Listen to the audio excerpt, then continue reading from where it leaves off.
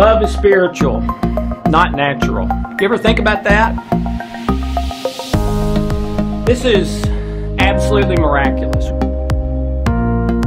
With love, you get the results now.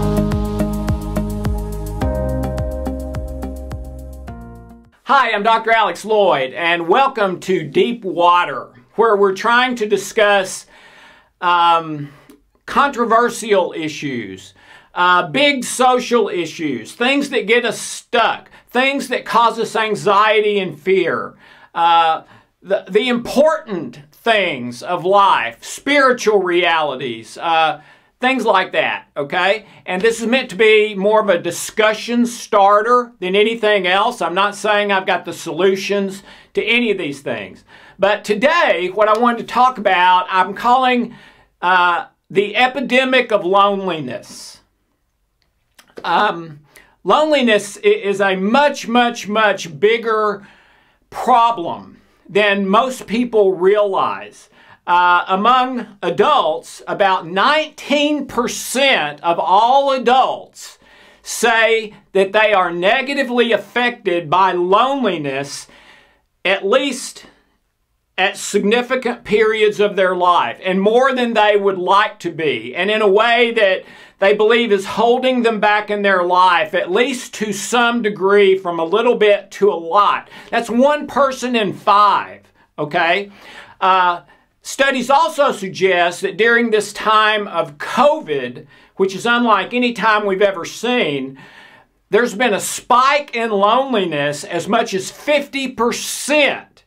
Because people are more isolated. Even when they're with other people, it doesn't feel the same because their mouths are all covered and that sort of thing. So especially right now with what's been going on in the world, this is an even bigger problem. But I want to stress, even without COVID, even before any of that ever happened, you're talking 1 out of every 5 people where this is significantly affecting their life, okay? In another study, adults who were tested for their overall health, mental health, physical health, all health. Among healthy adults, there was about a 25% issue with loneliness. And this is I believe, 60 years old adults and older. All right, among 60 years old and older. There was about a 25% loneliness issue with people in that age group. With that age group, 60 and above, who had poor health, 50% of them had loneliness issues. So 60 and above who were healthy, there was a 25% loneliness. 60% above who were unhealthy, mentally, physically, or both, there was a 50% loneliness. The studies indicate that loneliness is a prediction of functional decline, meaning health problems, and death. Let me say that again.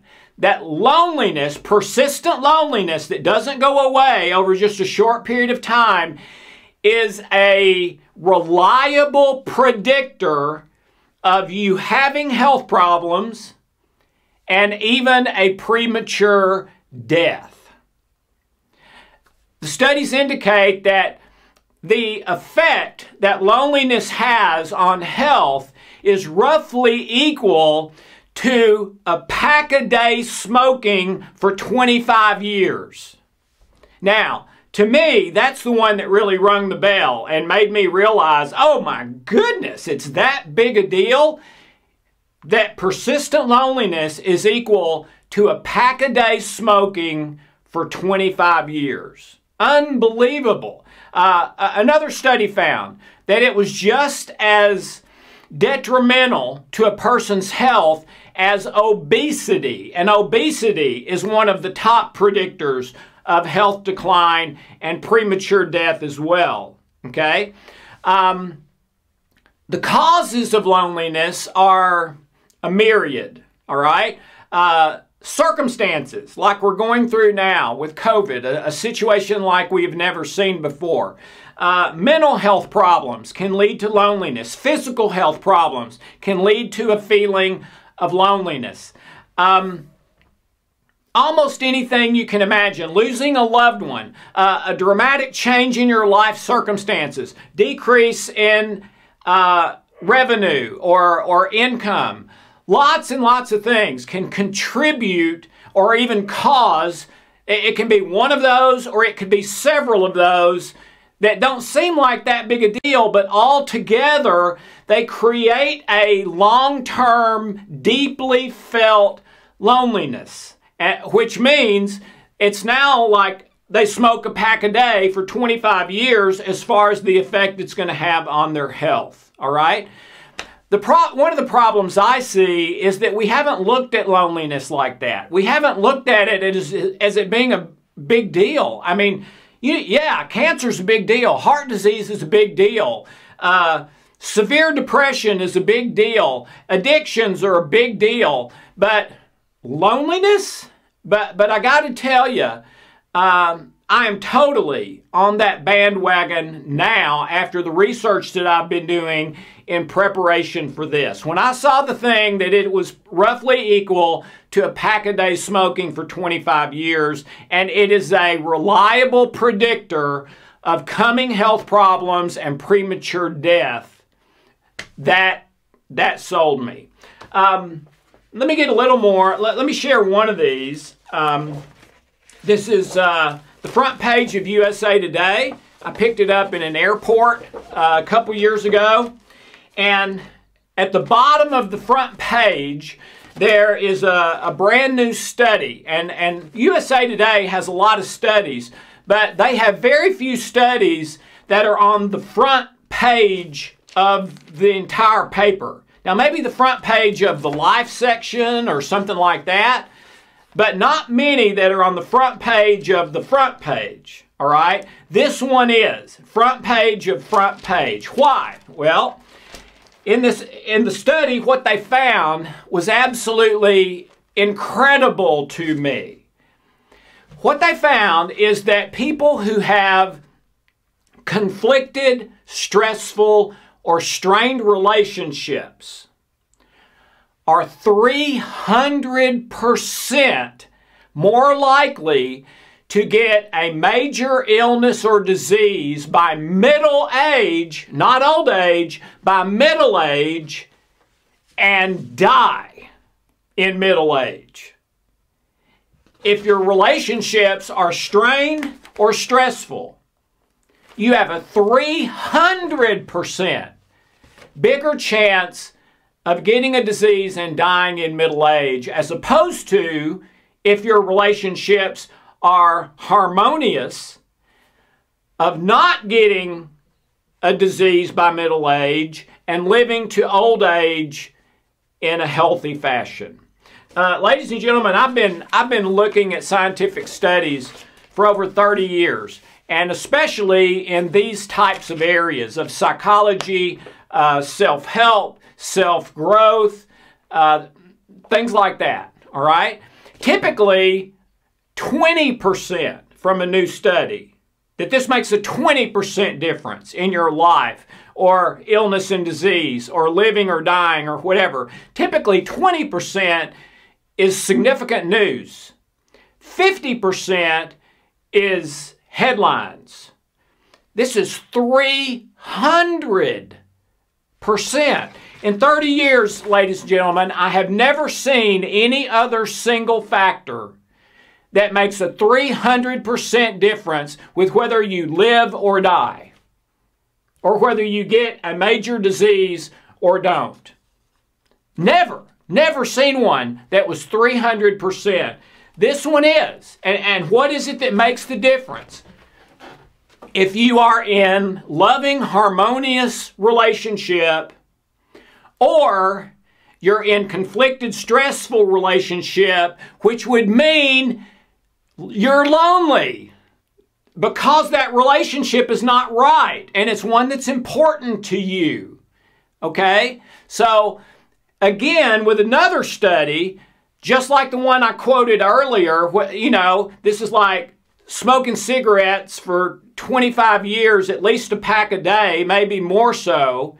It's a reliable predictor of dying young and getting disease young, etc. Well, this study confirms that yet again, and how big a deal this is. So why would that be? Why would it be that a conflicted relationship, and in this case loneliness, might make a bigger difference in our happiness and health than almost anything else we can name?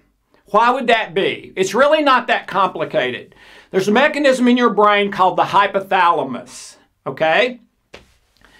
The hypothalamus is the mechanism inside you that either flips the stress switch on or the stress switch off, or the love switch on or the love switch off. Okay? That's what the hypothalamus does. It's the thing that flips one of those switches. All right? And it determines which switch to flip based on how you're feeling inside. On what messages, what thoughts, what feelings, what emotions are coming from your memory banks as you go through your day. All right? So if messages from your memory banks, your programming, your hard drive are about harmonious relationships and peace and love, okay, then the hypothalamus flips on the love switch and flips off the stress switch. What does that mean? It means that my body starts creating chemicals. And in this case, the chemicals that if they could ever make it into a drug, it'd be the top-selling drug of all time. Chemicals like oxytocin, endorphins, peptides, all those wonderful feel-good, can stay up all night, have loads of energy, all of those kind of chemicals. And from a non-chemical, I have positive thoughts, positive feelings, positive emotions, and overwhelmingly, based on those two things, I will tend to have positive actions. I'll be able to do what I want to do and not do what I don't want to do better than I ever could in any other situation. Okay, but what if the hypothalamus is getting negative signals from my memory banks and my programming? That's when it flips the love switch off and the stress switch on, which does a bunch of things. It releases cortisol and adrenaline. It's called, you know this as fight or flight. It has several names. The medical name is the hypothalamic pituitary adrenal axis. Say that 5 times fast. That's the medical name, all right? The more common name is the stress response, and a third name is the fear response. It's only supposed to happen 2 or 3 times a year when your life is literally in imminent danger, meaning maybe a big truck is about to pull over on you on interstate, or you're too close to a 30-foot drop and almost fall off and have to kind of catch yourself and go, ooh, boy, that was close. I got way too close to that. But it's supposed to happen once or twice, 3 times a year for 10 or 15 minutes until the emergency's over, and then you go right back into physiological peace. The problem is, if you're in an inward state of loneliness, which means almost certainly that you have relationships that are conflicted, stressful, or they're gone, like someone either leaving you or a divorce or someone died, or you're not happy with each other right now or whatever, then you're guaranteed that the hypothalamus flips the stress switch on, the love switch off. Well, the very first thing that happens when your stress switch is flipped on is your immune system is turned off or down because it uses more energy than anything else. And in the next 10 minutes, you need the energy to try to save your life. That virus can wait for 10 minutes. Digestion can wait for 10 minutes. The problem is, with long-term chronic loneliness, it's not 10 minutes. It ends up being, based on the studies, 5 to 30 times every day, to the point that you're living in a stressful state. You almost never come out of it. And that's why its effect is like smoking a pack or more a day for 25 years. And it is a reliable predictor of early disease and even death. Okay? So, what do? I mean, if you're lonely, maybe it's your circumstance. You're older and your spouse is passed on. Maybe you're just kind of an introvert, and for whatever reason, you've ended up on your own. And by the way, you can feel lonely in the middle of a huge crowd. In fact, it happens all the time. My wife is like that. One of her most dreaded things to do used to be going to a party. And as soon as she got there, she couldn't wait to leave, and was almost like in a panic attack the whole time she's there. And she was feeling totally alone in the middle of a bunch of people who are just having fun. So it doesn't have to be you have certain circumstances. It could be that you have internal programming that has you in a place of loneliness almost all the time, and you don't know how you got here, and you don't know how to get out. All right, so what do if that's your situation? Well, you have to prioritize relationships. Now, that can be relationship with yourself. It can be relationship with God. Andrew Newberg, MD, he's a neurosurgeon, wrote a wonderful book with several of his neurosurgeon colleagues, and it's based on research they did, and they were trying to figure out what is the most healthy thing on earth for the human brain and nervous system, because that's like the control center. If the brain and nervous system are functioning great, then chances are everything else is going to be pretty good too. Now, there's exceptions to that, but they're rare, okay? Plus, they're neurosurgeons, so that's their field. So they did this study to find out what is the most healthy thing. Is it vitamin D? Is it CBD? Is it, what is it? So they tested all these different exercise, so they tested all these different things. And the conclusion, and they wrote a book about it that I think was a bestseller.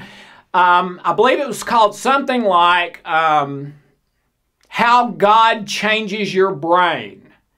And the first thing you need to know is these aren't a bunch of guys getting together saying you should go to church or something. Had nothing to do with that. They're just looking for what's the healthiest thing for the human brain and nervous system. The results of their study is that the healthiest thing for the human brain and nervous system is a belief in God and prayer. Okay?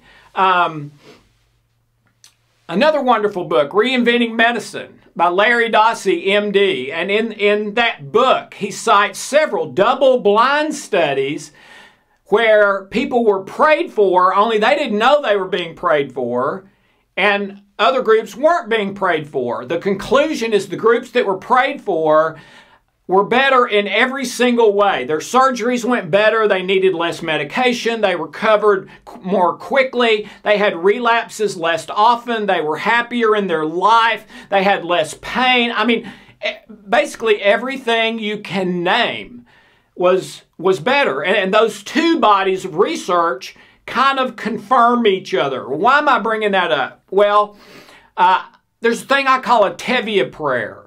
Have you ever seen Fiddler on the Roof? And Tevye is the main character. And Tevye kind of starts a prayer in the morning and just sort of continues it all day. And everywhere he goes, he's just sort of talking out loud to God. Now, if it wasn't a movie, probably a lot of that he would never even say out loud. He would just be thinking. But he would be thinking a dialogue, a relationship with God. Okay? If you don't believe in God, I would try that with your heart. Have a dialogue with your heart, which I believe is largely what science calls the unconscious and subconscious mind. Okay? But have a running prayer all day long, or a running dialogue all day long with God, with your heart. Talk to people who aren't there. You know, when I was a little kid, they used to say, if you talk to yourself, it's a sign of being crazy, insane, mentally ill. Well, that's not true. Maybe there are some people mentally ill who talk to themselves, but that does not a sign that you're mentally ill. In fact, I think talking out loud or to yourself or to people that aren't there can be very, very healthy. In 1935, Albert Einstein did a study. It was called Action at a Distance, and it was a thought study. That's what they called it. And what they found is that people who maybe have just met like one time, very briefly, continue to be connected to each other over time. And even though they're not in the same place at the same time or even thinking about each other, the physiology of one of them can affect the physiology of another. It's like there's this long umbilical cord between them, and they're passing stuff back and forth that literally affects their physiology. Well, talk to your mom, even though she's not there, just like she is there.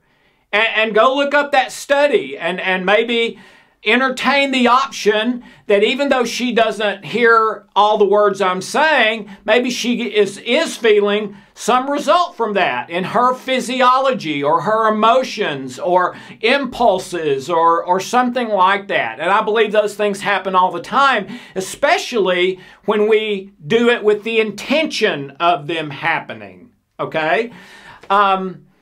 You can talk to someone who has passed on as if they are here. And I believe a lot of times that's very, very therapeutic.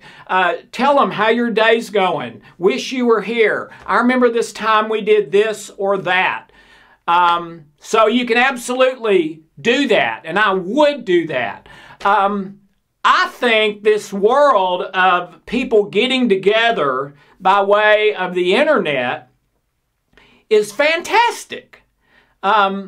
Just about anything that exists can be either used for good or bad or neutral. You can take a baseball bat and make wonderful memories in the backyard with your child, or you can take a baseball bat and hit someone over the head and rob them. It's not the bat, it's how you use it. And there's a lot of horrible things on the internet, but there's a lot of wonderful stuff too. And I think people connecting to each other is one of the really wonderful things. I've got good friends who have hooked up on eHarmony and gotten married and said I never would have met that person. There are things like that today that are not even for marriage or a romantic relationship. It's just connecting with someone who has similar likes and you get together and talk. Even if it's on Zoom or Skype or something like that, or talking on the phone. And maybe once a year you can get together in real life. But anyway, you can still have contact with people no matter what your circumstances are. Even if you can't walk, you can still have contact with people. But kind of the bottom line of this is, if you have an issue with loneliness, and if you do, you probably know you do, start prioritizing relationships in your life. The Tevye prayer, talking to God, talking to family members or friends that aren't there, hooking up with people over the internet, on the phone, all of the above, because how your relationships go determines in large measure how your health and happiness goes. Last thing I'm going to say is the way your brain is wired.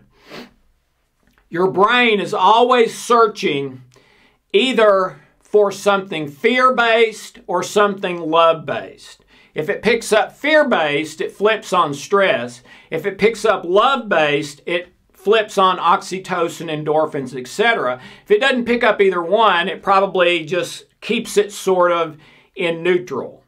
But any issue you can ever have in your life, a financial issue, a health issue, a relationship issue, any issue you can ever have in your life, ultimately, at its root, somehow, somewhere, boils down to a relationship issue.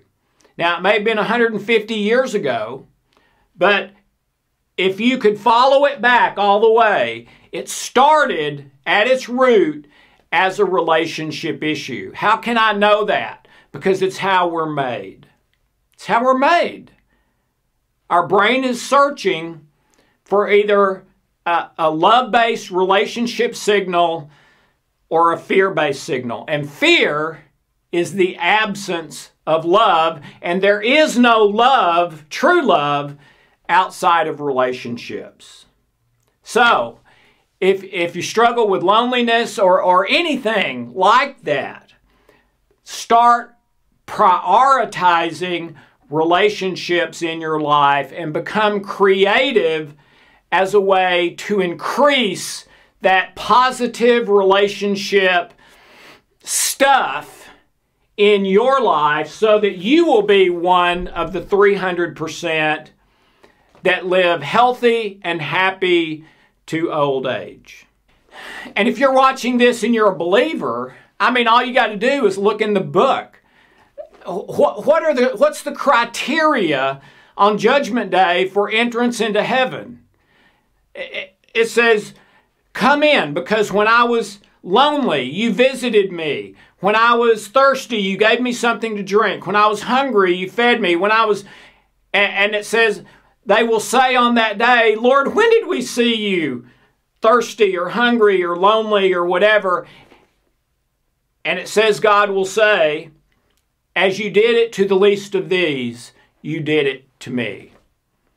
So nothing could be more scriptural. Nothing could be more loving than prioritizing relationships, understanding the dangers of loneliness and separation and isolation, and prioritizing the relationships in your life, and not just relationships, but relationships rooted in love and kindness, and reaching out to other people to help them as well as yourself.